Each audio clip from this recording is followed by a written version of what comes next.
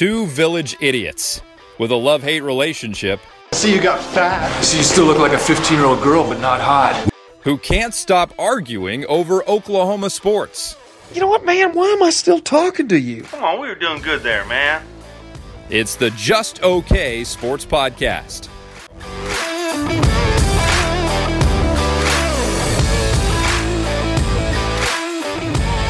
Well, Sooner Nation, Thunder Nation, we are back. This is the Just Okay Sports Podcast. That is Just Oklahoma Sports Podcast and a Just Okay Sports Podcast as well.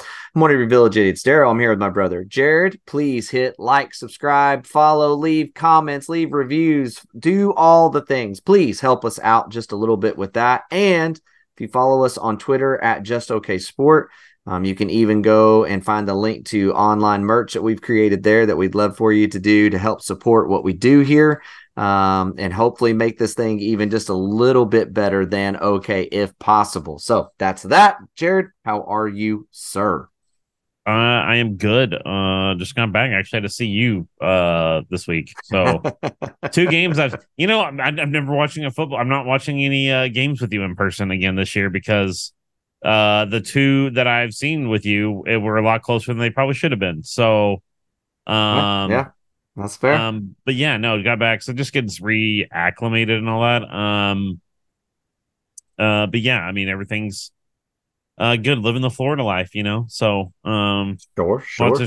I was like, really, it was kind of fun on the way back. There was a lot of UCF people on the plane. I didn't even think about that. So yeah, nice. So I was like, man, I'm so glad that we won, so I don't have to like hear. Which most of them are very, very nice. They seem like a pretty chill fan. Which, by the way, looking at the Central Florida Twitter stuff, they were all very complimentary. The stuff that I saw on their Twitterverse of their experience. Which, again, I just don't think we have a awful fan base in that way because we talk about this all the time. Well, like remember when Tennessee when we played Tennessee? Yeah. We have a cousin that's a huge Tennessee alum, and he went on and on about his experience in Norman and how great, and said that the message boards of the Tennessee fans were saying how great the experience was, and that they their whole goal was to outdo the Oklahoma fans when Oklahoma came to Knoxville. So kudos Sooner Nation. Yeah, well and done, honestly, that when I was in like I said, when I went to Knoxville for that game, they were actually very kind and welcoming and everything else. So yeah, I mean, and the thing is, people have to realize that they're a younger program. You're right. Obviously compared to OU, but just younger in general. So there's a lot of things that they still haven't built the tradition up of and those sorts of things. But yeah, I mean, no, but it was good. I guess, I got to see your family and stuff. I had to see you too, but that sucks. But whatever. But yeah, no, it was a good time. So I'm good. How are you? How's the Okie life? Okie life's good. Very wet today. Rained all day today. It's supposed to rain all day tomorrow, most of the day Thursday. But man, we've been like 2 months without rain, so that's been good. But yeah, we've got a fall festival at our church tomorrow that we're trying to prep and get ready for and all the stuff. But yeah, man, life's good, and we made it back safe, and it was a great time in Dallas, other than trying to watch a very tight OU game in the middle of main event was not ideal. I was trying to watch the first half on my phone at the aquarium. So but yeah, it was good. And then also like our Astros lost. So, and everybody's been piling on Twitter and stuff. So I'm like, whatever. Oh, of course. That whole series was just so strange, but yeah, that's all the stuff. So look, all because of that, the travels, the etc., all the stuff, we did not get to do an exclusive review pod. And so now today, hopefully we can keep this thing to under 2 hours. We'll see. Yeah, this is going to be we're going to review and preview. We're going to be talking some Thunder, and we're going to be talking some general college football because we got to go out west after this weekend. Well, not only just out west, college football is like, dude, it's like wild. It's like pro wrestling right now. There's so many crazy, weird storylines all over the place. Like, yeah, I don't even know. It's just wild times right now. It is very wild. So let's talk about Central Florida OU game. Jared, would you say just overall kind of big picture, not happy, but not panicking. Is that kind of where you are? Is that the right assessment? Yeah, I'm not panicked by any means, but you probably should have lost that game. But you won. You found a way to win. So I don't know. It's like a very yeah, not happy. I'm very neutral, I guess, on how I feel about it. Like it's a win. You lose that. I mean, that's what everybody's been saying, and I don't disagree with it. Is the last really 3 or 4 years you lose that game.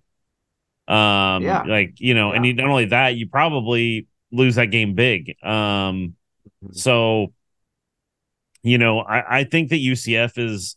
I think the other thing is I wouldn't be surprised if UCF isn't a team that doesn't go and they're obviously they're 3-4 now, I believe. But I can see them that where they run the rest of the table or run the rest of their schedule. I haven't looked at their schedule, but you know what I mean. They're a good team. Right. So I don't know. There's some things that we need to like address, and there's concerns. And I think a lot of it is like we're gonna talk about it just a little bit, but it's like overarching things that just don't make sense to me, and like issues that I don't understand how you have them at Oklahoma. Yeah. Yeah. I definitely think there's a little bit of that. And so let's get to that then. Let's kind of move out of that. And let's start with the negative first. That's how we do things here.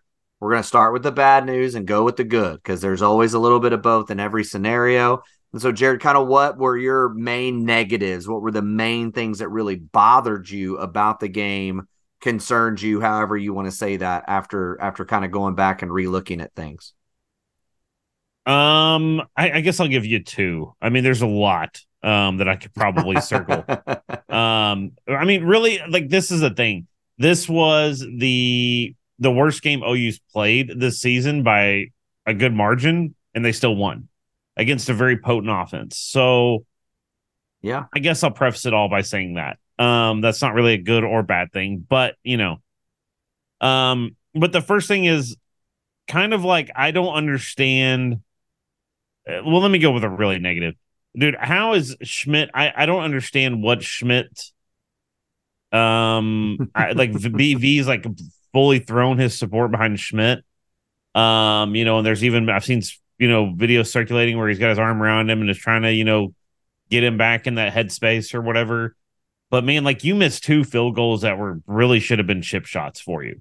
I mean, these weren't 50-yarders. I think one was like a 36-yarder and the other one was like a 38 or 30. They were both like in that 30 to 40-yard range, right? Yep. And there was even like a couple of field goals that he kicked, just extra point attempts where it's like you're kicking that really low. Like somebody could get a hand on it. And obviously in this game, every point count or mattered, So I don't understand how that's such an issue. And just special teams in general was really bad. Like Gavin Freeman had a really bad play. Where it could have turned out a lot worse, where it's like he fielded the ball and he had literally like 5 UCF guys just bearing down on him. It's like, you got to fair catch that. And there's one where he did fair catch and he was like at the 5-yard line. So there's just the special teams really just does not feel like a focus. It feels very disjointed. I don't know. It just there's nothing. They have playmakers. They have playmakers like Gavin Freeman is even as a playmaker and Farouk and all that. Like they have those guys, but I don't feel like they're using them the way that they should. I know that Ozinga, he punting was off the charts that game. Oh, it was great. So, now it was one game, so we'll see. But yeah, so that just feels disjointed. And then like I guess it's like I'm gonna go with like really specifically the running back room. I don't really understand because it feels like we have a lot of talent there. Yeah. We've heard a lot of raving about Caleb Hicks in the offseason. We've even heard it some through the season. Marcus Major, this isn't you try to spin it like I hate Marcus Major, and I don't. My problem with Marcus Major I'm just saying, when I go negative, I'm Mr. Dark Daryl. Everybody else gets to just trounce on people, and it's like, oh, yeah, that's fair. Well, okay, here's my thing, and I went back and I've actually rewatched film Marty on this game. There's like 3 plays where Marcus Major just like I don't even know how to describe it. It's like somebody touches him and he falls down. Like there's literally a play where he's running through and a defensive lineman does like hit him in the chest, but it's not like a clothesline or anything. It's like he kind of grabs him by the shoulder pad and like he just goes down. Like it just looks like, it's like I told you when we were watching the game live, I was like, dude, sometimes it feels like he has 2 left feet. Like he just trips over himself. Yeah. What's sad is like it's like there's times when it's like I feel like he has a good enough burst, he has a good enough power that he could bust big runs. He may not be like that home run threat every single time he touches the ball, but it's like going back and watching that game, dude. There's probably 2 or 3 runs where if he doesn't just pretty much fall down, he's going for 20, 30 yards easy.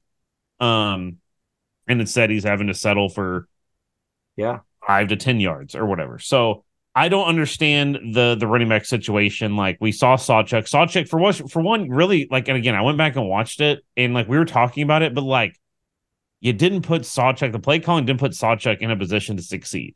Like you're doing all these cutesy plays. Like the first time he touches the ball is a direct snap. Like what? You know what I mean? Yeah. Like for somebody that's really not played at all this season, doesn't make a whole lot of sense to me. And then you pull him and from what I understand, the personnel decisions are down to position coaches. So, but I'm like, in the game, is it the same where DeMarco pulled him from the game and said, like, you're sitting until the fourth quarter, and then fourth quarter he comes out and he's fine? So it's those things. And like I said, the one thing, and really, again, bringing Farouk, I understand where the argument is, but it's like, especially with Andrew Anthony down right now, pulling Farouk out from the outside and putting him in the backfield when you have supposedly guys that are waiting to just knock on the door and get their chance to show out makes 0 sense to me. Like, I'm not saying that the running or the wide receiver room is thin, but it's like in this game, it seemed like you had a lot of issues creating separation. So I don't really understand why you take one of your better players from the outside and put him in the backfield when you apparently have a stable of backs, right? So I guess it's just like the whole offensive personnel. I don't understand. Like I said, apparently BV has said that's down to position coaches, but I just don't there's no position group, especially on the offensive side of the ball, that makes any sense to me as to why we're doing what we're doing. So yeah, I mean, those are the negatives. I mean, I think DG played good enough. I don't think he had a great game. But I also don't think, like I said, he was trying to have to throw into narrow windows because they were covering really well. Or we just weren't getting separation. So I don't know. There's a lot of things to break down. The offense was kind of the weak point. I mean, the defense gave up big plays, but it's like we kind of talked about this in the preview. That's kind of what you expected. Like this is the what were they, number 4 or 5 offense in the country or whatever it was in total yards. Right. They're gonna have big plays, right? Overall, they played well, and really, when you watch the film, it's like, dude, like honestly, like the D line played really, really, really good. Yeah, the D line was stellar, and I even feel like the linebackers played really well. There was a couple of times that they kind of like you could tell that UCF was doing something a little funky, but it's like they stood up. So, I don't know. Like this game, I got to like kind of circle the offense and special teams as a reason why it was down to a one score game. Yeah. And on all that, I think I agree with most. I think the only thing that is being made a bigger problem than it really is special teams, in my opinion. I think our field goal kicking is a problem. It's a problem. For the most part, punt return's been fine. Kick return's been fine. Kick coverage has been fine. And even punt coverage has been really good, I feel like. So it's really been the one game where our punter shanked multiple kicks in the Texas game and took 5 steps to punt a ball from the end zone, right? Like there's been some little gap, but like I think overall, like if it's one of those things a little bit like I'm about to say about the defense.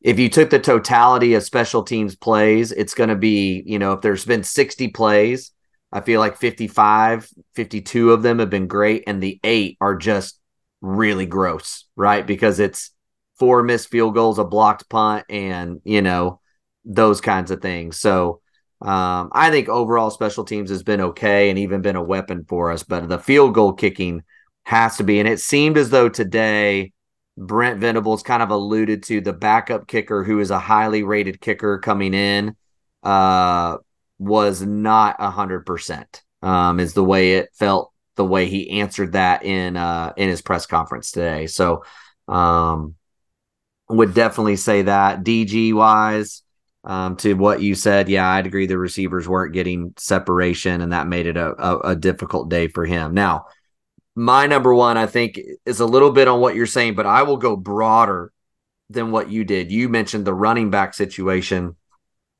and what are we doing there? What are we not? We alluded to the podcast last week. Caleb Hicks put this kind of cryptic tweet with a clock and ... right, as to kind of say it's time. We find out Tawi is suspended. We find out that Marcus Major isn't 100%. And you and I were looking at each other before the game as we found out all that, and we went, there it is. Hicks about to go crazy, and then he doesn't touch the ball one time in the game. It's like, okay. Well, and I didn't even like Petaway. Like Petaway's had, like, he made a 10-yard gain on his one play, and it's like I don't think he was on the field after that. Yeah, and so the same thing broadly. Here's what I would say, and I don't want to, but I'm trying to be fair and honest with what I see. I believe for the most part what BV says is true, but this is the second time in the SMU game that we were at, was the other time, that they have not matched what they say with what they're doing. And what I mean by that is you had a point at the end of the first quarter, I believe, start of the second quarter, you had a moment where Kobe McKenzie and Kip Lewis played an entire series. Now, we've both said I think Kobe should play some more, right? But you haven't done that all year. Not all year have you done that. Robert Spears Jennings is in the back in the safety, back end for like 2 whole series in the first half. Mm-hmm. Peyton Bowen, which we now hear that he was injured, but he played 5 plays. You haven't done that all year. You have gone with Key Lawrence, you've gone with Reggie Pearson, and you have gone with Bowman. Those 3, even when Peyton Bowen hasn't played a lot, those 3 have played all the snaps. And all of a sudden, Robert Spears Jennings is playing in like the end of the first quarter. Okay. Mm-hmm. We're doing the same thing at corner. We're rotating guys in that we haven't played all year. On offense, you played, which we talked about this, with Andrell Anthony out, who was going to fill it, right? And we had our kind of targeted people. And to your point, I don't care that they moved Farouk to the backfield. I thought it was creative to some degree. What I don't like is that you have LV Bunkley Shelton and Gavin Freeman on the field.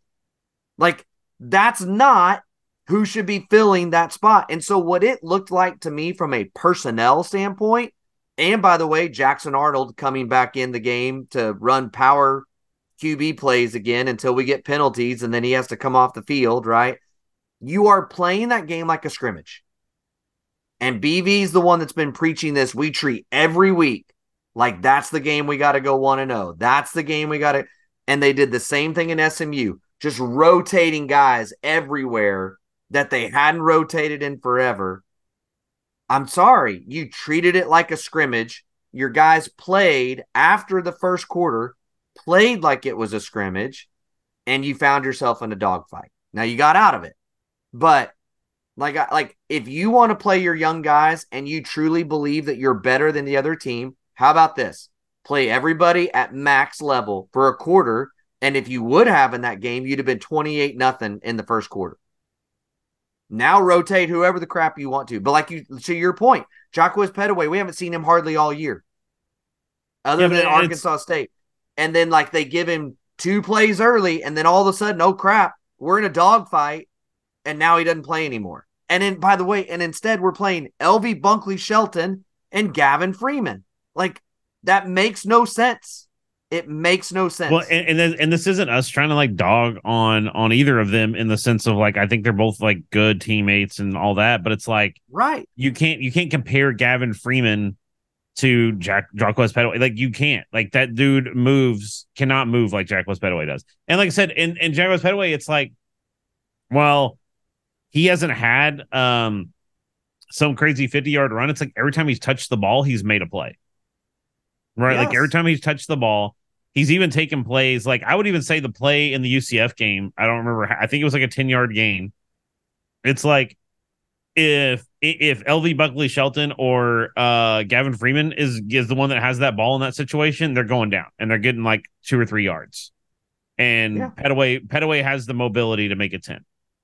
Right? So yeah, I don't understand. And you've also played them in enough games like now you can't redshirt them. You don't want to redshirt them probably anyways because they're too good that they're, you know what I mean? Like you're not trying to save a red shirt. So I don't understand that. You know what I mean? Like I could understand if it's like, well, they played in 3 games or whatever, and you want to keep them, you know, whatever. But it's like at this point, it's like you're not, you know. Well, like you can't redshirt Jaden Gibson. Yeah. And like same thing, like, and then the one time that you actually dial something up for him, he makes an incredible catch on a not great throw, which by the way, have we not just been saying that every time that Jaden Gibson gets thrown the ball, that no matter where it is, he just finds a way to catch the freaking ball? Like the only ball that he has dropped this year is the one where the DB got away with holding his arm down to his side and the referee missed it, right? And doesn't see it, and he's trying to pull it in one-handed, you know, while he's getting pulled backwards. And so why is that guy not on the field? Why is Jacquez Petaway not on the field?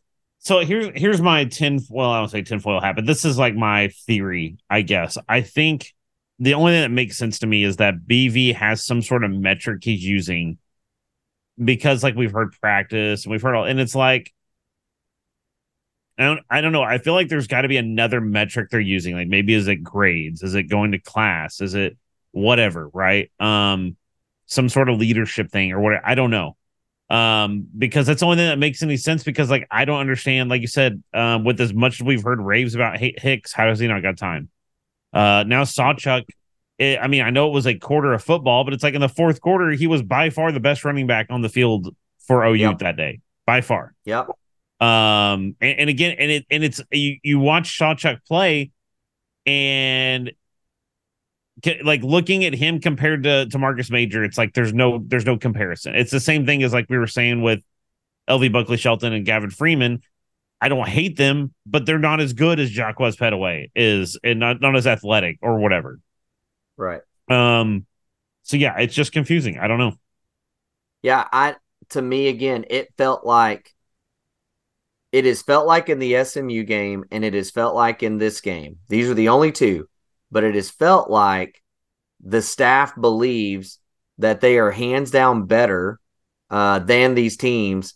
And so this is our opportunity to give meaningful snaps to guys that otherwise wouldn't get meaningful snaps. That's what it feels like. Now, is that what it really is? I have no idea. But again, the personnel choices are just head scratchers. It doesn't make sense what they did there. So that's my biggest gripe on the day. That people are mad about the defense. The defense overall played really well. And this has been talked about today in BV's press conference and everything else. Look, 70 plays, they held them to 2.5 yards or less on 70 of their plays. Well, that's what 5 of their plays went for stupid yardage, right? So yeah, like, I mean, and it's one of those things where like even the play that I didn't think it was that big of a deal. I mean, I thought that it should have been a penalty, but whatever. I'm not mad about the whole gesture, the blowing the kiss to the sideline or whatever. But even on that play, it's like literally everything else is covered. It's just that they drew up that weird scheme, and there was 2 linemen that looked like they were pretty close to being downfield. So, you know, again, I'm not trying to chalk that up to anything, but it's one of those things that it's like with a team like UCF and Gus Malzahn, like I said this in the preview, Gus Malzahn's an offensive mind. Like he's a really good offensive mind. Yeah. He's going to have things like that are going to trick people that you haven't seen, that you're not going to see on their film, or you're not going to see on anybody's film. So it is what it is. But like I said, the defense by far is not the one to blame for this game. No, absolutely not. So the only other slight negative would just be in the midst of all those personnel choices. Again, I would definitely put more from a specific, impact on the game to the coaches would be Levy's play calling. And it was the same against SMU. What are we doing? Like what is the goal here? What are we trying to accomplish? It never felt like there was really any cohesion to the game plan at all within that. Now, getting off all the negatives, let's start going to the positives so we can keep this thing moving. For me, I felt like the defense overall still played really well. It was many guys as they rotated, all those things, and especially the first half. Remember, just going back through the first quarter, all the way down to 50 seconds to go in the first quarter, they gave up 8 yards on 5 drives. They gave up 8 yards. I mean, that's about as elite as you can get. And again, if the offense is cashing in on their end, the whole feel of that game is different. And instead, after 5 drives and 8 yards, the score is 7-0. Yep. Like, again, they're getting to go to the sideline going, guys, yes, we're playing terrible, but one drive and this game's tied. And that gives you hope and that gives you all the stuff. It just, so that I thought the defense overall on the day, I mean, even that fourth, granted, again, the mistake was Kanik yelling in the guy's face, right? But again, you're inside the 5 and you do just like you did at Texas. You hold them. They were going to kick a field goal until you make the boneheaded move to yell in his face. So the defense played well. They made mistakes and just some boneheaded deals and some well drawn up plays were the only things they had issues with. Yep. Yeah, I mean, I don't disagree with you on that. I mean, I think that, like I said, watching the film, I think they played really, really well. Like I said, I never felt like there was a time where the defensive line ever got to the point of just getting worn out or pushed around or whatever. They played really, really solid. I guess the one knock I would have on the defense, I didn't think there was a couple of guys I didn't think had great games overall. I didn't think Pearson had a great game overall. There was a couple times where he just looked kind of like he was, as a coach used to say, a space cadet. He was just wandering in space, I just don't know. The secondary I don't think have they were the worst of that group. And even then, like you said, they overall played solid. And really, I mean, to be fair, I don't want to single him out. It was just a bad day for him was Woody Washington. Woody Washington really was the main culprit, if you will, right, in a lot of those busts on the day, right? And he's been as solid can be all year, right? So yeah, I mean, and look,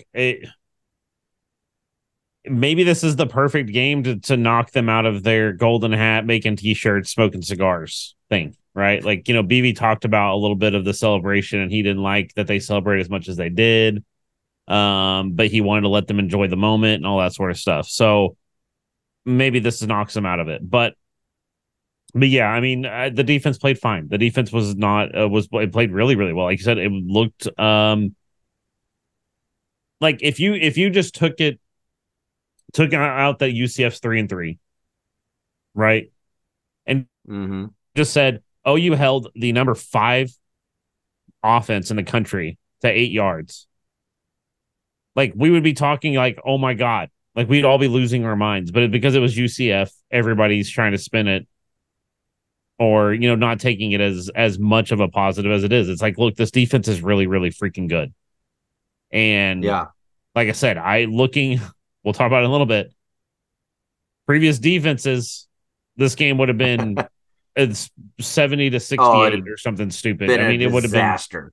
Yeah, it would have been a joke. So I'm more than happy with the defense. And I think that there is a good amount of things to talk about with them, but I also think that you're going to have to start looking at like you said, the improvement. Like I said, the punting was better. I want to see that continue to be good. That was a great positive on the day. 51 and a half yards a kick is great. the frustrating thing is, like, when you look at the field, like, our field position in the first quarter was absolutely insane. It was like insane. honestly, the first quarter it should have been 28-0. It should have been Yes, 21-0 at that's what I worst. said. Yeah. And the play calling kills you. The play calling, like you said, we're off the negatives, but anyway, punting did you wonders. Pinned them deep. They had to punt out of their end zone, I think twice. Their punting was terrible. But still, you Yeah. had really good field position. So that part of special teams is good. And then I guess the other thing is like, it feels like this is one of those games where like every positive has a negative tied to it. When you had a certain personnel group at offensive line, you absolutely dominated UCF. You should, right? But like I'm talking about, like there was plays where, like in the fourth quarter, when you had a certain, like I don't remember exactly who all it was. It was like Rain, Green, Bird. I can't remember. Anyway, they absolutely just dominated. It was the same thing we talked about when Caden Green came into the Texas game and they looked different. It was the same thing. Like it looked like it was a night and day difference thing. Well, yeah, but to be fair and to make sure I'm with you, but I thought the O line was playing fine early. Schaefer got rolled up on, I believe it was the second quarter. And he was never the same after that. And to be honest, when Savion was playing early, he didn't look good. But he found himself in the second half when they finally went, okay, Well, Schaefer's not healthy. Put him in there and let him go. He went to work. well, and I think this is where my negative tied to it is. I think at some point you have to decide who is your highest ceiling guy and let him get that momentum and let him get that confidence. Because if you pull somebody every time they make a mistake, you're never going to have anybody that's going to be elite, right? Yeah. And like we've said at this point, and you know what? Here's a positive. Rames played better. He's still not great, but he's a lot better than he was. He was a lot better than he was. Now that's not saying a whole lot, but it's like at the same time, it's like when I'm looking at Rame in the early parts of the season, why didn't Rame get benched?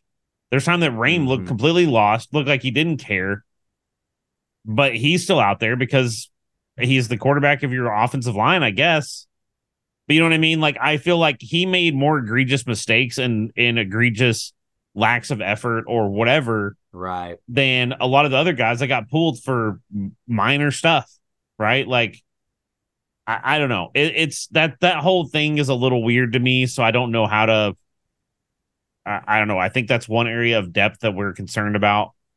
But yeah, I mean, but at the same time, like I said, the fourth quarter, the offensive line played really, really well. And I just want them to see if they can establish. Like, that's the thing is, like, really, when you think about it, Levy's play calling is something we're going to have to keep talking about. And we talked about this in person where we were like, Levy has these games where he calls a phenomenal game, right? Yeah. Texas was one of those games, right? Or whatever. But you look at SMU, laid an egg, right? Like, and UCF, I would say he laid an egg too. It's like you never know when it's just like he's just going to totally just not call a good game. Like he's just not going to do a good job. Well, it's a roll of the dice. He's still got a little bit of, and I'm sorry, he's got a little bit of Muleshoe in there, right? Because when Muleshoe was here, he'd get impatient. That's one of the reasons that Iowa State gave him such fits, because they'd play that huge cloud cover 3 coverage, right, with dropping 8 guys and rushing 3. He could not handle. We are not having big plays. And dude, give the ball to your playmakers on a 5-yard hitch and call it good. Hit the intermediate and call it good. And guess what? Eventually, they're going to start creeping up and you're going to get a big play, or you have good enough athletes, they're going to break a tackle and they're going to take one to the house. Like, you just have to be there. And it's like he gets enamored with just pounding, run, play action, go deep. And it's like, hit the intermediates. It's there for you to hit. So, well, here's the other thing. Here's my like sunshine, like take. We need it. We're supposed to be positive right now. Okay. You're being more dark than I am. If they can establish a good starting offensive line, like they have established starters at every position along the offensive line, and they establish a running back that is your bell cow, I think that his play calling could get better, more consistent, I should say. Sure. I do think that is something that he's having to struggle with, because I do think when you really look at Lebby and that branch of play calling and offensive philosophy comes from, those are things that you rely on a bunch, is good offensive line play, but also a running back that you can rely on that can not only run the ball but catch the ball out of the backfield. And right now, OU doesn't have that. Yeah. I mean, Marcus Major is not a threat as a receiver. Well, I disagree with that, but I do think one of the biggest positives coming out of the game was that I did feel like Sawchuk found himself again a little bit in that fourth quarter. There was one run in particular, I don't remember exactly when in the fourth, but the hole that he went through to make the play that he did was so small. It was a sliver of space, but he could see the way the blocks were set up and knew that was the place to be and the place to go, and he did, and it broke open for like an 8 or 9 yard run, and it was like, okay, he ran, and when he went through that hole, and BV said this today, our running backs have to be better, to your point with Marcus, running through the trash. You've got to get through the trash to get to the second level and get going, and I felt like that Sawchuk did that really well in that fourth quarter. And so I'm hoping that's a confidence builder for him. I'm hoping that the Florida State Cheez-It Bowl Gavin Sawchuk that we saw is back. And again, we know he hasn't been playing a lot because of that hamstring. We know that. And so hopefully this game gave him mentally that confidence that I'm good, I'm healthy, and I can explode. I can drive. I can use my legs, and it's not gonna ruin anything. Hopefully the offensive line's coming together a little bit, but those were definitely positives in the fourth quarter for sure for this team, was them. And again, the other like kind of layer of positivity was, look, every time this team is needed to answer to win a game, they've done it this year. In fourth quarters, when they have to score or when they have to get a stop, they've done it so far this year. Well, right? It's the opposite tail of last year, right? Yes. Where you lost by a play or a touchdown or a field goal or whatever, you know what I mean? Like if you look at the margin of victory last year, it's so small, like, or in your defeats, your margin of defeat, I guess, is so small that it's like you couldn't make it, and now it's the opposite. So yeah, I mean, it's 100% a different feel. Like I said, they would have lost this game last year. Yeah, no doubt about it. No doubt about it. Now, this team needs to be better than what they were, but they've done that. So, last question on Central Florida, and then let's move to Kansas. How are you feeling as far as all in all on this team? The same, a little better, or a little worse about this team moving forward? I'm going to give you kind of a loaded answer. I think I feel the same. I just think that we need to come down off the high of the Texas win, right? That was kind of the arrival point of after last season, after the Riley stuff and everything that went down the last 2 years. I think OU fans were just downtrodden and we're just nothing good's going to come to us, or whatever. And so when Texas happened, I think everybody was on a really big high. So I think we came down a little bit, but at the same time, it's like when I look at this team overall, I think they still have, like right now, it's like they're still in the driver's seat in the Big 12. They're still in the driver's seat for a college football playoff, really. I mean, sure. So I think I feel the same. Yeah. I mean, I have to say from the start of the year till now, I feel better. I mean, I picked this team to be 9-3, and I was very confident that they would lose 3 games. I think right now the floor is 2 losses. So I have to say that I feel better than I did at the start of the year, for sure. So Saturday was not great, but again, you play that ugly and still pull a win. You're a pretty good football team overall when you can do it right that way. When you can win ugly, that says a lot about you. So moving off to Central Florida, let's talk about Kansas a little bit. here's kind of my overall takes, and then Jared, I'll leave it to you. But I feel like this is almost the same game again. Lots of misdirection, lots of option game, lots of window dressing. Okay, but more capable in the passing game. I think Bean is more capable of a thrower than Plumlee was.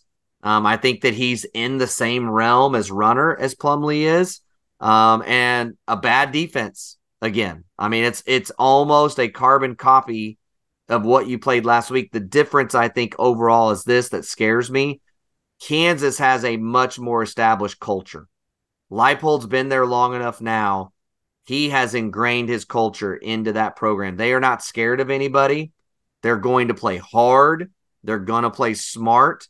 They're just not extremely talented on defense, and that's why their defense is not very good. But this team ain't scared of OU. I mean, this is a team that should have beat OU with Caleb Williams at the helm, making a run right in the season, and Superman went and made a play to pull it out, right? So that's kind of how I feel about it overall in the game. So, Jared, what are you looking for in this game, and what do you think's kind of the key for this game?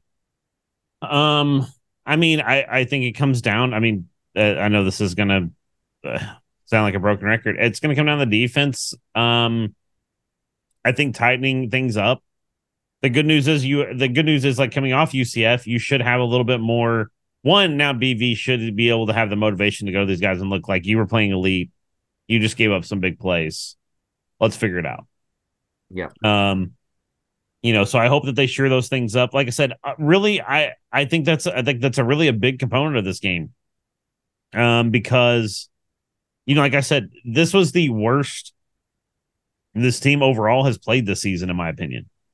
Mm-hmm. Maybe SMU you could argue, but like I said, SMU didn't only put up 11 points. So, like I said, I think that there's a little bit of a wake-up call. So I think that the defense needs to come out and make a statement, especially because right now everybody's all of a sudden turned to, well, is OU actually that good? Yeah. I know that BV said they try to ignore that outside noise and all that. But the reality is it's like you want to make a statement. Mm-hmm. Like these guys need to be alpha males, and they need to go out and want to make a statement and say, we are the best in this conference, and we still run it. And I'd love to see that be in this game. So yeah, I think it's going to be defense. And then obviously just the other side of the ball is just Levy call a good game. I think you shouldn't have to do anything cute, right? That's what confused me against UCF was that we kept trying to do these cute, weird things. Like you said, the direct snap as the second play of the game to running back who hasn't played really. Just call a good game. Just do what you want to do. You should be able to impose your will and do what you want to do. So I think it's just going to come down to Levy making a solid called game for this to really for them to really dominate. And I think they could have a big win if they do those two things. Yeah. Yeah. I mean, I'm with you on that. Again, BV and staff, y'all need to sit down this week, and whoever you determine are your best players, play them. And when you get up big, then you can jack around and mess around with guys that haven't played all year long, that you haven't been willing to put out there all year, and see how they react in that environment at that point, right? Can we just get up? Oh, go ahead. No, just go ahead. Go finish. I just want to say something. Get up 21-0. And yes, in the first half, still play them, but get up 21-0 first. Don't communicate to your guys. Every game matters, but hey, we're going to put our third string in the first quarter because this game matters. Because you just communicated to your team, we got this game in the back. I mean, that's what you're communicating to that team. Like we've all played, if you've played sports and you're a third stringer, you don't play unless you're playing a crap team and you're up big points. So when all of a sudden they're rotating you in and the score is 0-0 or 7-0, you've just communicated to your team, we're that much better than these guys. I'm actually going to let you play today. You can't do that this week. You got to keep the edge on these guys and let them go. And then on offense, play calling Levy. And hopefully the fourth quarter was an indication that the run game's coming, that it's finally here. And this is a defense you should find running room. period. You should be able to run the ball effectively, and it's time for it to happen. I am not by any stretch still in la la land that we're just going to find an incredible running game, but against this defense, you should. Against this defense, you should. And so I need to see that. We do that. Game looks good. We get through it. Can I get just to go back just real quick to the defense? It is crazy to think that like Gentry, Kobe, and Kip, like they're all capable. Like if somebody went like Kip, really honestly, like I was on that train day one. I was like, Kip's my dude. And Kip, honestly, I think out of those three might be the best out of that group right now. But it's just one of those things that it's like, again, how many years have we been on, like, especially on the defensive side of the ball, we're like, oh man, if that person goes down, we're screwed. Right. Yeah. And now it's like, you really, I mean, not to say you don't have that maybe in a couple of positions where you're a little still thin and trying to fill things in, but across the board overall, pretty good depth.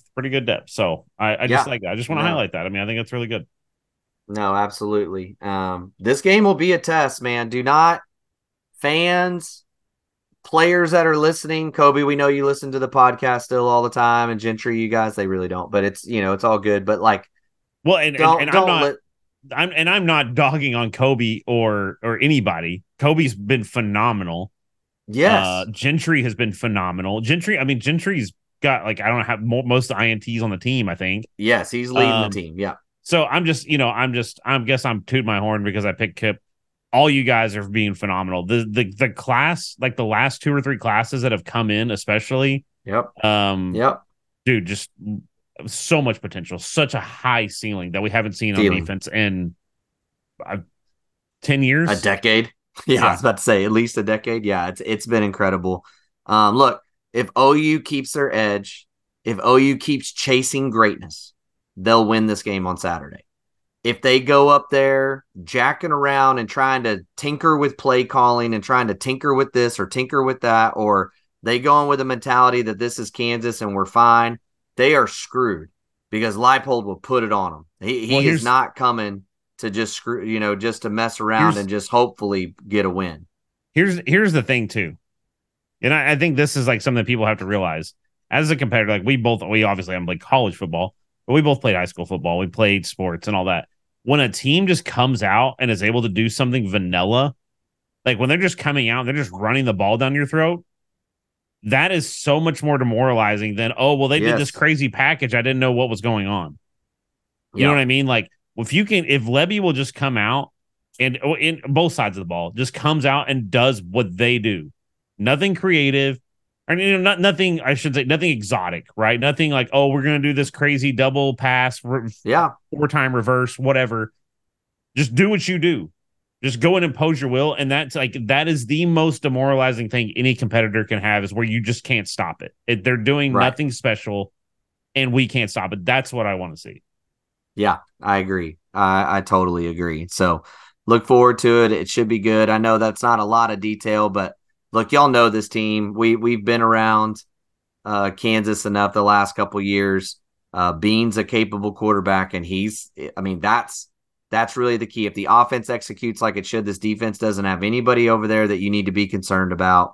The offense has a really good running back, and they've got Bean, right? And you contain that, you should be in really good shape. So let's talk some general college football now, and let's start with the good stuff, shall we? Because we both picked Utah to cover/win against USC without Cam Rising, without their starting running back, with their strong safety playing running back, and a pig farmer playing quarterback for them. Dude. And they pull out. Whittingham is my second favorite coach right now, dude. I love that guy. Oh my God. And the collapse has begun. Look, there's so much to talk about. Okay. First of all, I'll ask as a question so you can get in here without me going on a rant. Is it just me, or does it appear that Muleshoe is completely collapsing? Because, by the way, they lose this game. He sends no players to the press conference. He's the only one there. By the way, he seemed fine. and 48 hours later is so sick he can't show up to his radio show. That sounds familiar, right? Doesn't show up to practice, isn't talking to anybody, isn't answering anything. I mean, like, what? Like, who doesn't bring their Heisman Trophy winning quarterback out to a press conference after a loss against a top 13 ranked team in the country that you lost a super close game to? What message does that send about your culture? Yeah. Like I want you to stand up here and we'll sing your praises when you win, but when you lose a game like that, it's okay. You can go sit in the locker room.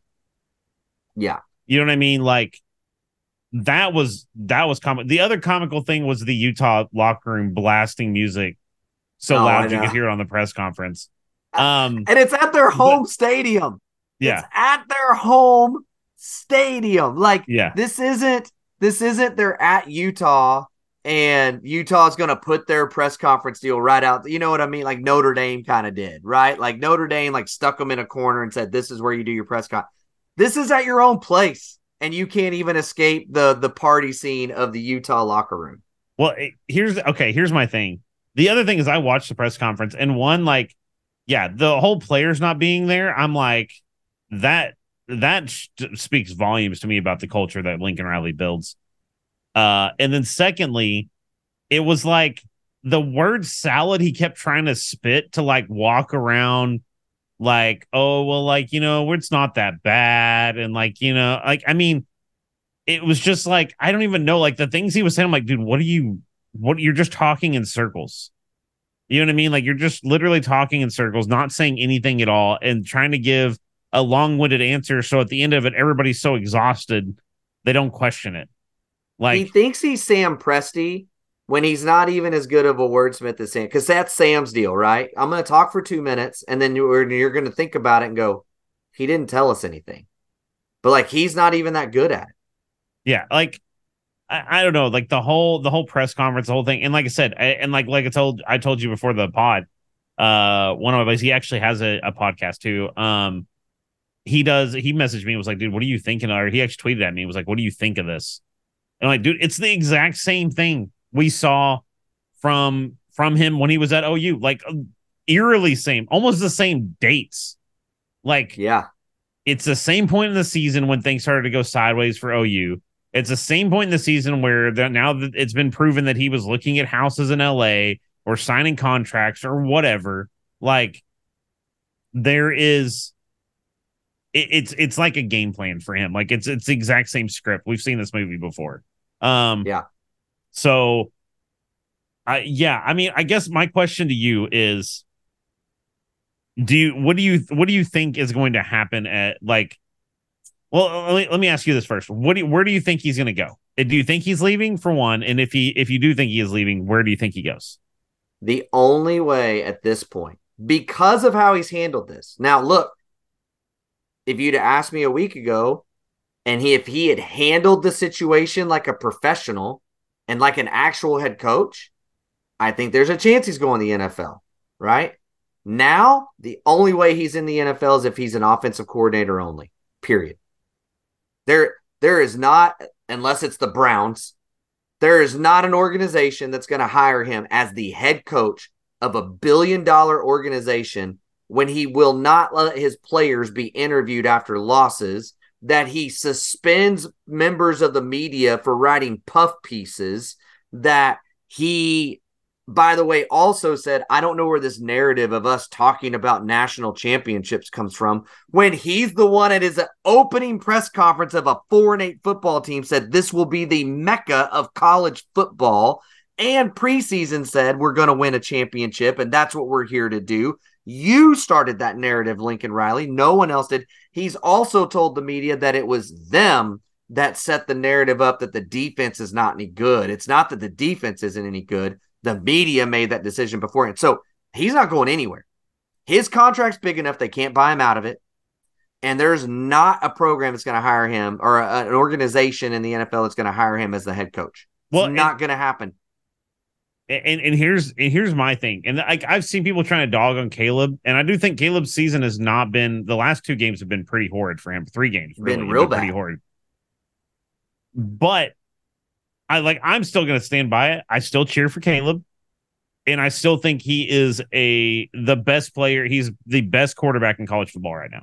He's the best quarterback prospect in I don't know how long. I'm at this point. I don't think he is the best quarterback prospect for the NFL. He is the most talented, but he ain't the best prospect right now. Well, with what he's done the last 3 weeks, he is not playing quarterback. He is literally playing flag football and just has the pocket awareness and the athletic ability to run around for 45 seconds until somebody gets open, and then he just chunks it to him. I mean, name me a time in the last 3 weeks that you've seen him take a snap, put his foot in the ground, and zip a ball on a route to somebody. Well, and here's the thing. It's not just Caleb. They're offensively, they have talent everywhere. It's just like it was at OU, even though Riley says, I didn't have the talent at OU to win a national championship or whatever it was he said. They are an embarrassment of riches at the skill position. Because that offensive line got whooped all night long. But D-line got whooped all night long. Here's where, this is where it's a whole, this is where you can't circle one thing with this team, with that program and with his culture. You also have, yes, Grinch, I don't think is a great defensive coordinator, right? But Agreed. You also look at Wiley, and it's why do you have, your biggest offensive lineman is 270 pounds? You know what I mean? Yeah, you're not going to. They look and somebody highlighted it, and it's yeah, I didn't really think about it in this terms, but when you watch USC play, it looks like a group of 5 school, as far as in the trenches. They're not big. Outside of Bear Alexander, they don't look. Here's the deal. It's not just that they're not big, they're not strong. And as now, all the USC media people, this team's just soft. That's what we said when he left. He creates a culture of softness between Benny Wiley and his practice habits. And that's one of the reasons he defends Grinch so much, in my opinion, is talking to players. They don't tackle to the ground in practice because Riley is too afraid that his little toys are going to get hurt, and poor little babies can't get hurt. Poor little babies get hurt. I can't put them on the field on Saturday and use them. Well, guess what? You wonder why there's a tackling issue? Well, when you never tackle to the ground, that's exactly what happens. Here's a scenario. Here's a comparison. I want you to think of this. Mac Brown, his last couple of years at Texas. You remember when, I think it was OU Texas, OU went and beat them 65-14 or whatever it was, right? Just absolutely ran them out of the stadium. Post-game press conference, at least Mac had the testicular fortitude to make his players go sit in front of the cameras. But then answered for them. And then answered for them, right? Yeah. But at least he made them go up there and get the questions aimed at them. Riley doesn't even have that. Riley is so coddling and so, I'm sorry. That's the thing that I think people I understand going and having the back of your players, right? That's another thing. That's another discussion to have, right? Yep. But part of sports is that you have to go up there and you have to own, I got whooped. I got my butt kicked. I didn't play good. I let my teammates down, whatever. Right. That's how you instill leadership. That's how you build a culture of saying, this is where, even if you played well, let's say Caleb played lights out and they still lost. Right. I mean, look, the point is you got to put those guys in the press conference. Just period. It doesn't matter how you play or not. That's what I'm saying, though. You still have to line up. Caleb should still be at the press conference. And if Caleb's a leader that I think that he actually still is, then he's going to say, look, we lost. It sucks. It was, I should have played better. Yeah. Right. He's not instilling that. So anyways, it's just a dumpster fire.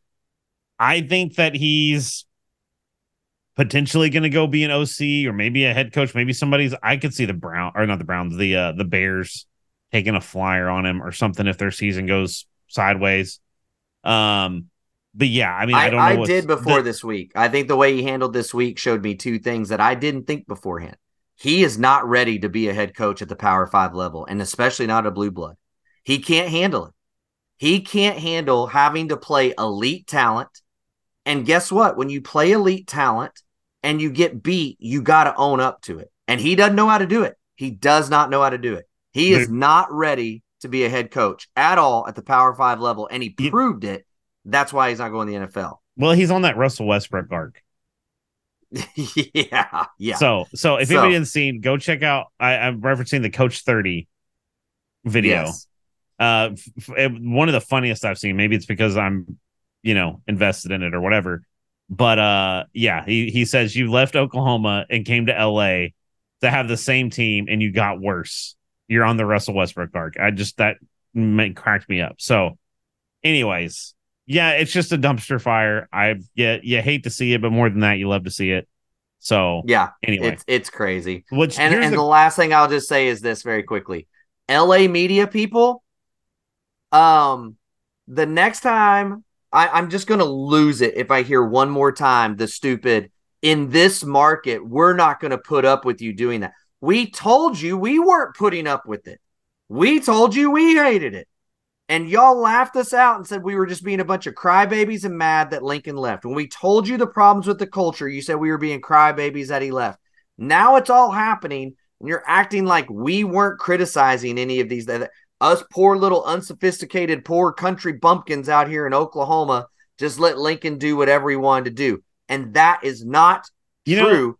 It's the things that we were questioning that drove him to leave this place. That is part of what caused him to leave, is that he couldn't get over the hump and he was being criticized. It just still cracks up because I still hear that all the time. And I'm like, right now, Lincoln Riley's having to do, if he's in his office, he's doing it from a freaking cubicle looking thing with a dorm fridge, where he left the poor school that had an office that's bigger than most people's houses.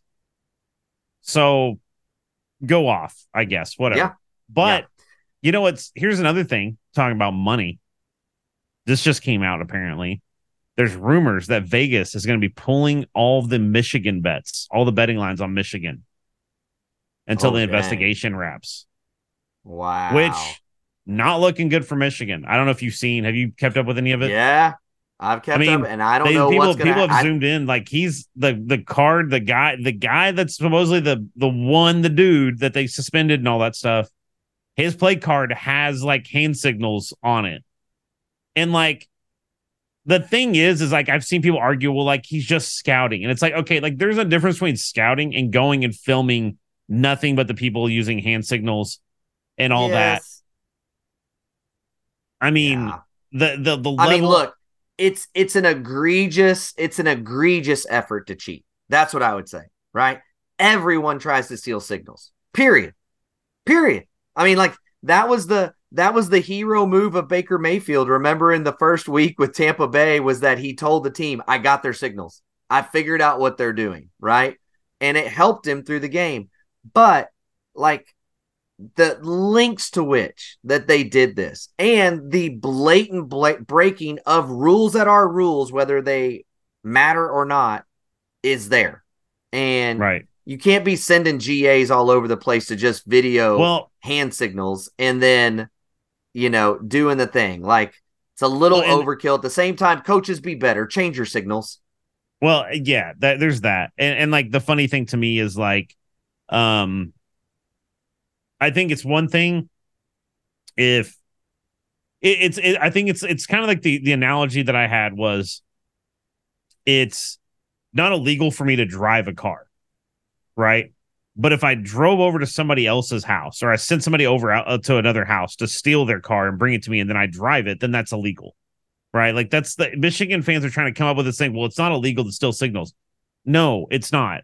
Like if you're standing on the sideline during your game and you figure out that them doing the jumping jacks means that they're blitzing, that's one thing, right? Sending people that literally are doing nothing but holding a camera on the people going the signals, like that's going too far. And I do think the conversation now needs to be around, should they do like the NFL or even high schools are doing it now, of having a headset in the helmet that they can have.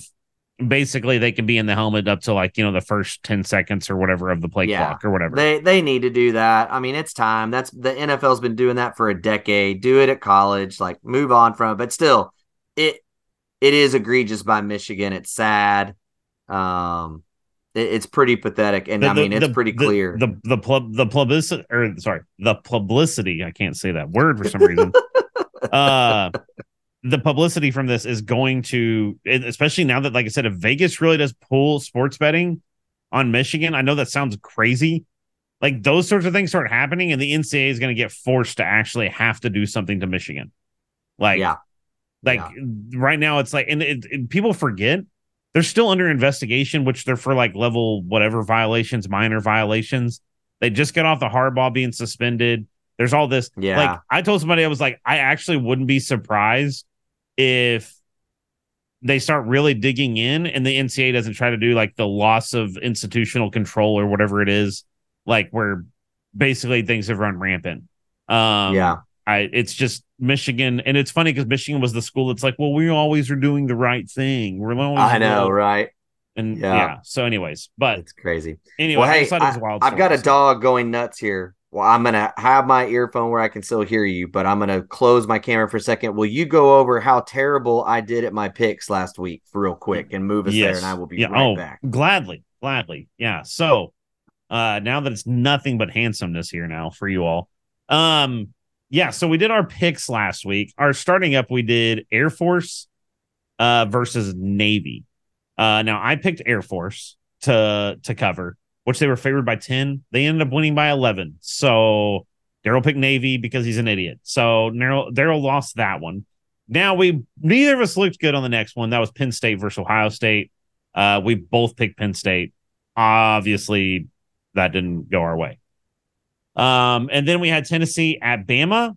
Bama was favored by 9.5. They covered more than enough, which was actually a really good game, by the way. Like that one was one where I think they were down like 10 or 17 or something crazy points at halftime and then just ended up freight training them at the end. But yeah, anyways, we both won that one. Duke at FSU. FSU was favored by 13.5. They won by, I believe, 18. And we both picked FSU. So Daryl, he had to follow my lead to get anything right. So, Utah at USC. We had, both took Utah. And God, did it feel good that we both won? I was even cheering for you on that one, buddy. I was cheering for that one for you, little brother. So worth it. UCF at OU. We both took OU to cover, and they didn't. 19 points was a far cry, so we both lost it. But that means I'm pretty sure overall, even I'm leading now. I'm pretty sure I'm leading. That gives you the 1 game lead. We were tied, and now it gives you the 1 game lead. Hey, it was the same thing I said after the UCF win. Winning is winning, baby. All right, that's winning right. is winning.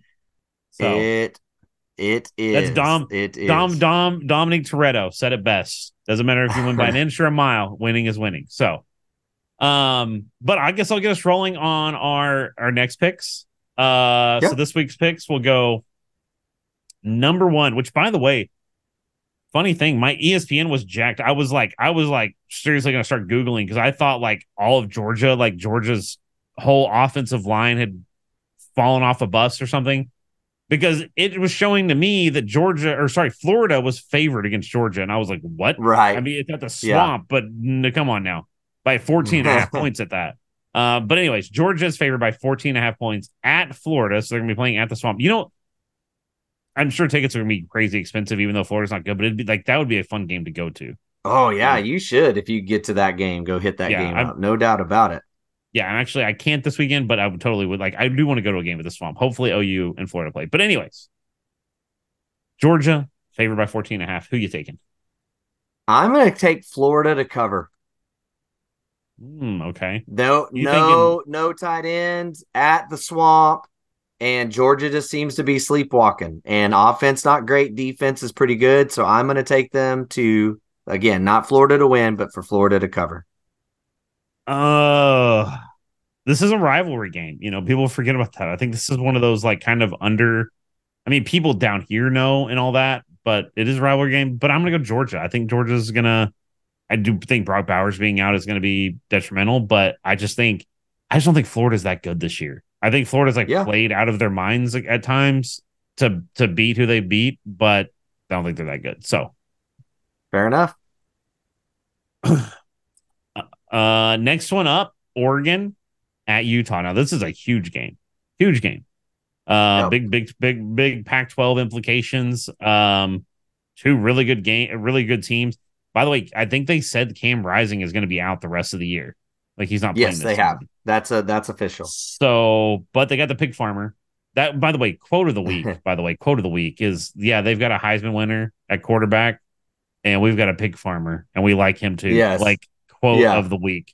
Winning awesome. him, I love the guy. Anyway, Oregon is favored by 6.5, so they're basically favored by a tutty. Who are you taking? It's at Utah. I don't know if that changes your perspective. It is at Utah, which makes me think about it a lot, and I just love Whittingham's culture. But again, I think beating USC yet again on the road in that way, emotional letdown. I think Oregon's pretty good and fighting for their lives. I'm going to take Oregon to cover. Oregon to cover. Okay. Against my worst judgment, I'm going to take Utah. I mean, I'm going to buy in. The Utes / Sooner bromance that's going on. I just got to support. I got to support the boys. How quickly did Utah become like my second favorite school? You know, I think so true. Okay, next we got Duke at Louisville. How do you say it? How are you going to say it? Because this is I've had this conversation before. Louisville. I say Louisville. Mm-hmm. Yeah. You know what's funny is I know people that live in Louisville or whatever, and like they all say it different. So it's a made up name. It's whatever. Yeah, the most consistent pronunciation I heard was Louisville. So that's what I go with now. Well, I'm going Louisville. I'm gonna take I'm gonna take Duke. I'm actually gonna take Duke. I think Duke, they played really well against FSU for about 3 quarters. So I'm gonna take Duke. Right. I'm basically doing this so like we have some separation next week in our score too. So next up is a favorite for us, USC at Cal. USC is favored by 11 points with a Heisman quarterback. Yeah, I mean, Cal is not great. You are at Cal. It is a rivalry game, but the wheels are coming off, baby. I'm going Cal. Cal's going to pull the amazing upset, and the Empire comes crashing can we just down. Can we just say like how important this game is? Like if they go out, I'm going to take USC. No, actually, hang on. Oh, my I'm going to go gosh. Cal. I'll go Cal. I will go Cal to cover. But think about it this way. This is one of those games. This is a trap game in the sense I don't think Cal's any good. But it's a trap game in the sense that they got Oregon and Washington coming up. Well, not just that. Right now, USC has everything to lose, and Cal has nothing to lose. Right? Like, if USC does anything but come out, and if they do anything other than come out and blow out Cal, everybody's gonna be like, "Man, things are really, really bad." Like the locker room could start to get lost, is what I'm saying. If they don't come out and dominate Cal. So, next up, we got the Mormons. BYU at Texas.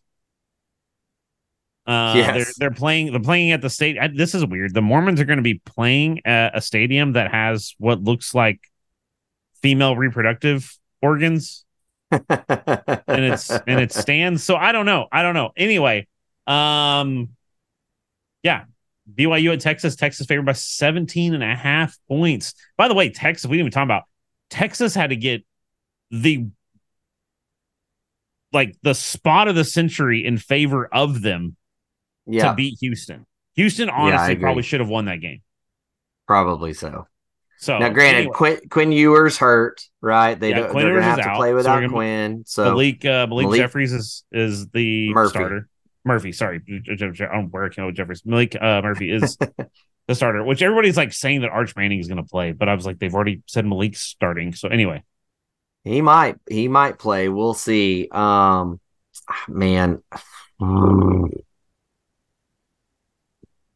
I just don't think BYU's any good.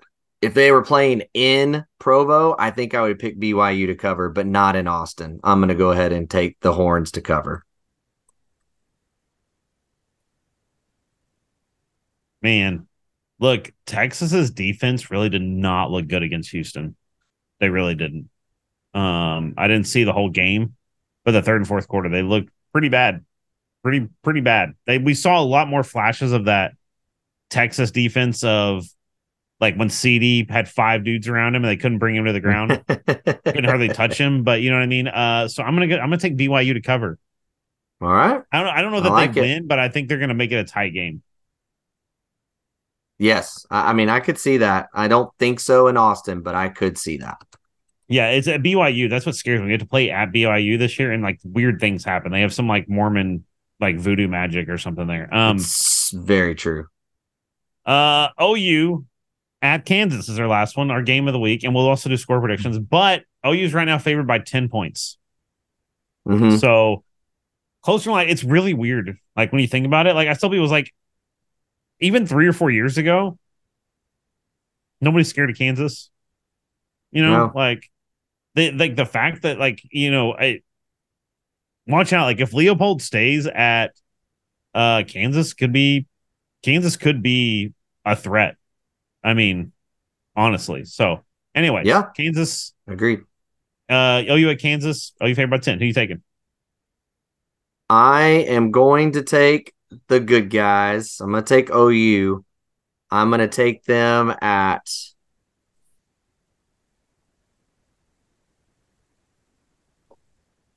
35-25 OU. But I believe that OU is going to be up 17 late in the game with it in control. But Leipold and his boys just aren't giving up. They score late to make it a straight up even 10 cover. So you're calling a push. Yeah. Okay. I'm gonna take the good guys, but I'm gonna take the good guys to cover. I think they win by 24. They're gonna win Jeez. 49. What would be 24? 49 to 25. Wow. All right. I like it. I hope that's the way They it both goes. got 25, which is a weird score to make. So I don't know what we're thinking, but yeah, we'll go with it. We'll go. Yeah. So I'm excited for this weekend. I don't know. Like the thing is like at this point, it's all profit. Like, you know what I mean? Like we've won more games than we did last season. We talked about, what's funny is like we were talking about, like, if you really think about when we go back and talk about our everything at this point, like that's what somebody said. If you really think about it, and I want to take this before we roll into Thunder, regardless of how the remaining games go, BV has now gone, at least in recruiting and all those sorts of areas, can say he's built a culture. Yep. He can say that he's showed marked improvement. He's showed that he can develop. You know what I mean? Like, yeah. Like, I don't get me wrong. I want them to go fight for a spot in the college football playoff. Even how realistic or unrealistic that is, I don't know yet. Right. But at the same time, it's like at this point, like he's done everything that we said that he needed to do before the season started. Correct. Yeah, absolutely. He's turned it around. He absolutely has turned it around. Another organization that has turned it around quickly is the Thunder, right? From losing all of its superstars to now getting big time playoff consideration. They kick their season off tomorrow. And so just a couple quick questions as we wrap this pod up tonight, but we do have to talk about it because it is definitely Oklahoma sport. Jared, I'm curious, win total for the Thunder this year, where do you put them at out of 82 games?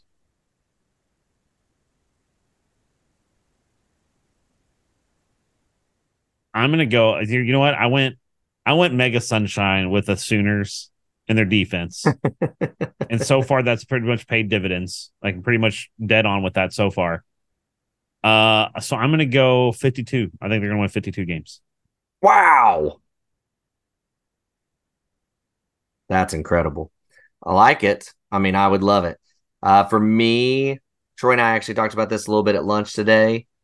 I'm going to put them at 45 wins, personally. I'm going to put them at 45 wins. So just over 500. Definitely should get them in the playoffs, move them that way. And then my other question as the season kind of kicks off is we make the play-in, win a play-in game, go to the next one, lose, don't make it to the playoffs. What is a successful season this year in your eyes for the Thunder? Playoff game.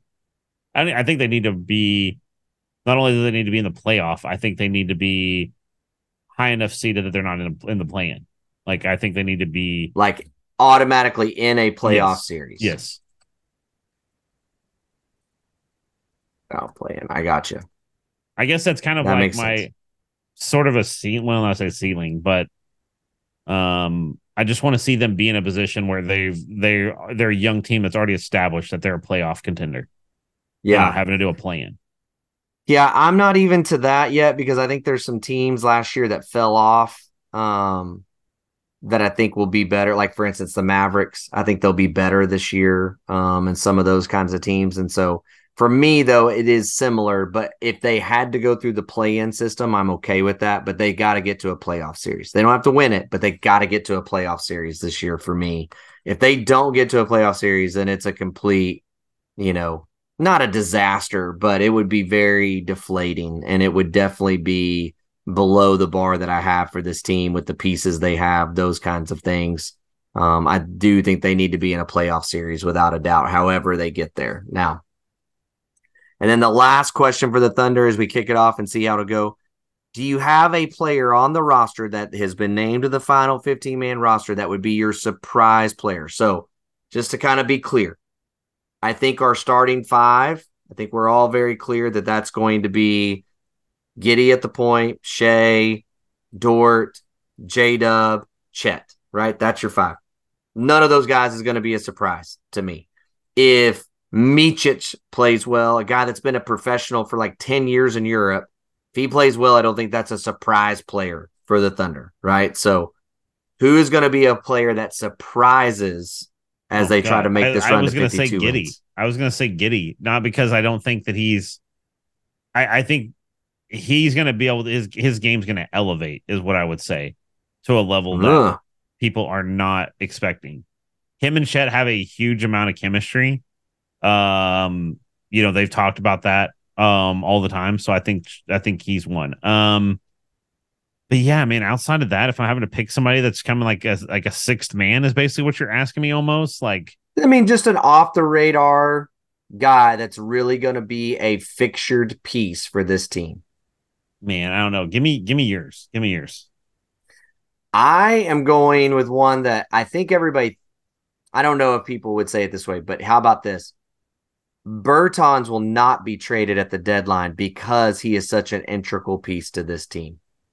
So Demons Bertans will play a lot and will light it up and will score a ton and be a very, very fixed piece of this team for me. Whereas most people see him as a guy they're going to play some and then just try to ditch at the trade deadline. And I think he's a guy that ends up staying around throughout the season and is a big part of what the Thunder are doing. Okay, well, I guess I'll pick somebody else. I do want to leave Giddey, my note for Giddey. Giddey, I have that note there. I do have that note there. Cason Wallace, I think, is going to be a guy that's going to get a lot more run. You and Troy agree. That was Troy's. Troy's was Cason's as well. So yeah, I think he's going to be. I think he could be that very, very solid. I don't think he's going to be a guy that's going to steal starting time or anything. You're like you said, your starting is pretty set, barring injury. But I think he's a guy that's going to come off the bench a lot. So there you go. I like it.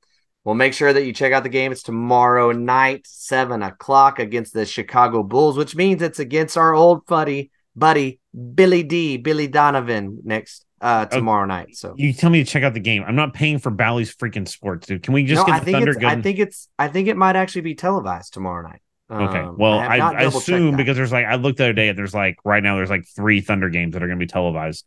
And me being in Florida, that doesn't help because it's I'm probably going to see out of the Heat market or Magic. Get on and get the app for the good old sports. I do have. I need to look. Call. I think my YouTube TV has a deal right now where I can buy the NBA pass for $30, and I don't know. I don't watch NBA as religiously as I do football. Obviously, you know what I mean. So I don't. It's always been one of those things. Even at a cheap price, I don't know it's worth it. But speaking of. I guess we talk some media before we wrap things up real quick. Very quickly, yes. Okay. I once saw The Creator. Ah, yes. So I like that the visuals are stunning. The acting is phenomenal. The sound is phenomenal. The story, I was like, told me, I was like, I'm gonna go see it again. I'm gonna watch it again, or maybe when it comes out on DVD or whatever, or on streaming. I guess it's not like a boomer because I said DVD. But but yeah, like story was a little, I don't know, like it was like I kind of picked where the plot there's a plot twist to it, but like I spotted it like in the first 5 minutes of the movie. I was like, then probably where it's gonna go, and it's exactly where it went. Anyway, Nice. but I actually really enjoyed it. So that was really good. I do want to go see the new movie. Oh, I can't even think of it now. The new Scorsese movie.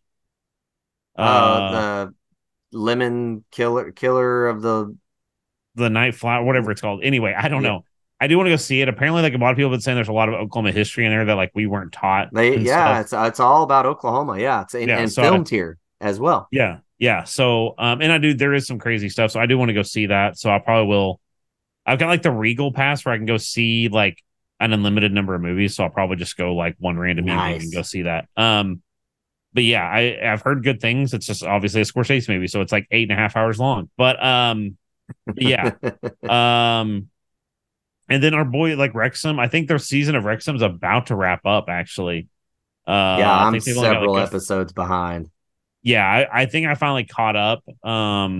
So but and then our boys Wrexham's they're doing good. They're so you said third? They're third on the Third in the table right now. table. And Third like I on the said, we talked table. about it. Their first, I think it was like I think it was their first 2 or 3 matches. Mullen didn't even play, who's by far their best player. Yeah. So, Yeah. yeah, it would be so awesome if they got 2 years promotion in a row. Could you imagine? Can you imagine the storm of Wrexham fandom that already is and how much it'd blow through the roof if they did that? Oh, It'd dude, be incredible. I'm hyped for it. So, yeah, that's been pretty good. So I'm pretty I like the show's been really good. Like I said, even though you know what's gonna happen, like we know they got promoted, right? Like that's not A news. secret. Yeah. But like the way they've done the show, and like even in the show, it's kind of funny. They're like this team, like they had I can't remember his name, but he was the guy that was like he was like a Premier League goalie for like years, and then he came out of retirement to play for him. I can't Yeah. remember his name now. But he's like, look, he's like, I played with Premier League teams, and he's like, this team is a lot better. He's like, it's several divisions higher in skill than where they're at in the National Yeah. League. So he's like, That's awesome. they need to get promoted. So, That's so cool. anyways, but yeah, I'm excited, man. I like Wrexham's a good thing. It's a good filler. F1's getting close to wrapping up. We will be they're heading to Vegas in like a few weeks, I think. Yeah. Yeah. It's coming fast. Yeah, they're already like setting stuff up and everything. It's kind of funny because TwitchCon was this last week, and like a lot of people were complaining that it was hard to get around parts of Vegas because they're already setting up stuff for the Grand Prix, so they already have certain things closed off and everything. So yeah, it's been I don't know. This is like my favorite time. Like fall's my favorite time of year because of the weather. I enjoy the weather, but it's like, dude, there's everything. We have thunder, Yeah. right? We have Yeah. OU. I have Formula One. I have hockey is underway, which I'm starting to try to pick up hockey. Hockey is Oh boy. phenomenal to watch. We hope we're not our Astros are out, but we do have playoff baseball, Got and World Series baseball. Yeah. we've got Wrexham soccer. So, dude, I just hope for the day. I told you it was like it'd be like 20 years from now, but I want the day that I can watch Wrexham football like playing in Premier League. You know what I mean? Like I'm not having to do some like download some weird UK app just to watch a match and pay like 15 quid or whatever they Yeah. say. You know what I mean? Like I want to That'd be able be to just turn it awesome. on NBC or whatever and watch it. So anyway, That'd be but yeah, so good. cool. There's a lot of good stuff. So it sucks that we had to do a condensed pod a little bit, but hopefully next week we can be back and we can talk a little bit more about stuff. I want Troy Yeah, on. hopefully we can get back on the track of two and add a little more discussion in there, but it's getting late. And it's especially late for you. Yeah. And you've got to work tomorrow, all the things. So again, we appreciate all of you that listen, man. And I mean, especially to our faithfuls, man, Nemo, Swayze, Boomer Sunshine? 5. We know you listen. Sunshine is always in it. Yeah, it's okay, Sunshine. I got you, buddy. I got you. I mean, Mo. we've got He's some forgetting folks. most of you. It's okay. It's the Oh my gosh. I'm not trying to name every single one of them, for crying out loud. Good grief. Yeah. But all those that do ride with us, interact with us on social media, come in when we do live pods, all the stuff, man, we're grateful for it. Again, we're having a great time. We hope you are too. And if you are, do all the like, subscribe, everything like that. But again, it's been a blast for us. Hope you have a great night. I'm Daryl. That's Jared. And we will talk to you guys later. Bye, Baker. Two village idiots with a love-hate relationship See, you got fat. See, you still look like a 15-year-old girl, but not hot. who can't stop arguing over Oklahoma sports. You know what, man? Why am I still talking to you? Come on, we were doing good there, man. It's the Just Okay Sports Podcast, hosted by Troy and Daryl.